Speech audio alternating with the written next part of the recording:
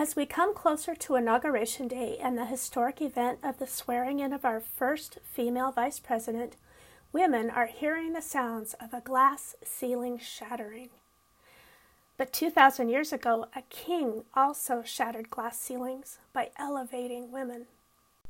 Key women, Gentile women, and sinners are listed in Jesus' genealogy and impacted the human part of his lineage.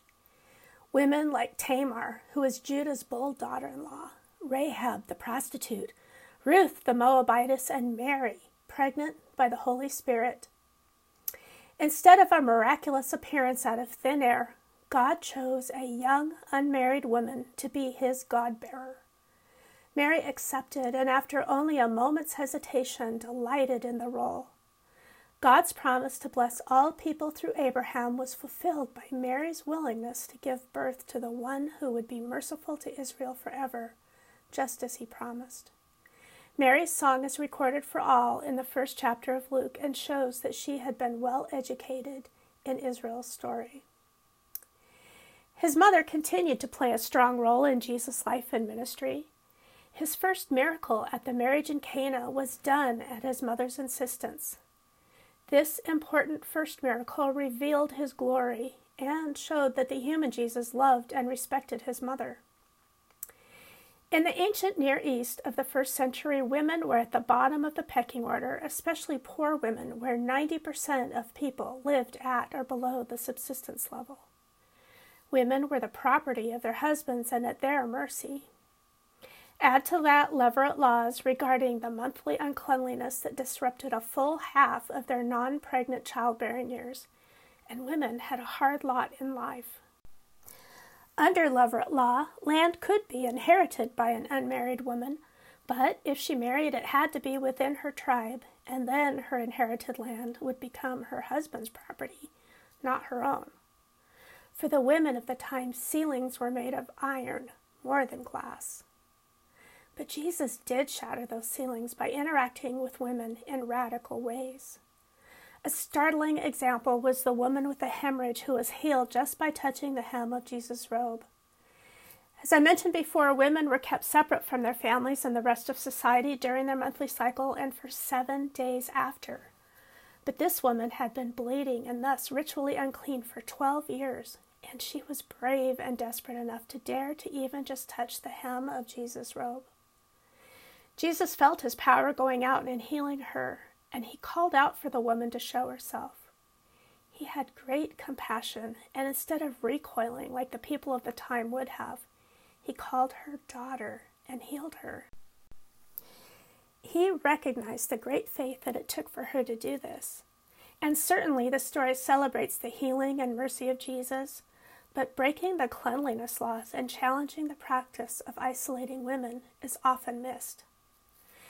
In the Gospel of John, a woman caught in adultery was brought in front of Jesus as he was teaching in the temple court.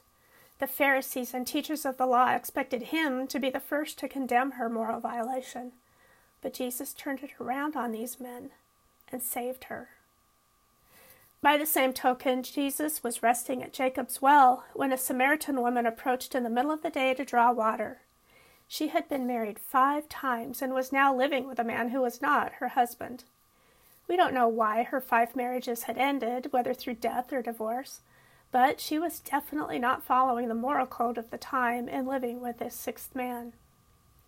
Instead of ignoring her completely or rebuking her for being both a Samaritan and a sinner, Jesus spoke about his living water of salvation that will be poured out for her and for all people. She then ran into her village and evangelized by sharing her testimony, and they believed her, invited Jesus to stay for 2 more days. A Syrophoenician or Canaanite woman came to Jesus while he was traveling in Gentile country and begged him to heal her daughter from a demon.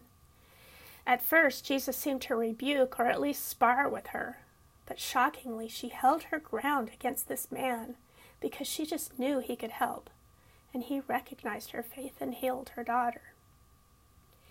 In the home of Lazarus' sisters, Mary and Martha, Mary sat at Jesus' feet in the position of a rabbinical student, being taught and learning as any man would.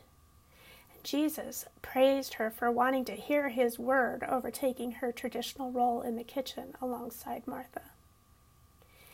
Mary Magdalene, Joanna, and many other women traveled with Jesus and his disciples and provided for them out of their own resources, which was vitally important to Jesus' ministry. Mary Magdalene is mentioned 12 times in the Gospels, more than most of the apostles even. But to me, the most remarkable story about women and Jesus was at his tomb. Mary Magdalene, Mary the mother of Jesus, Joanna, Salome, and other women went to the tomb to finish his burial preparation that was interrupted by the Sabbath the night before. But of course he had risen just as he said. And who were the first to proclaim that first gospel message to the 11 disciples? It was the women. Jesus said that in God's kingdom, the last would be first and the first would be last.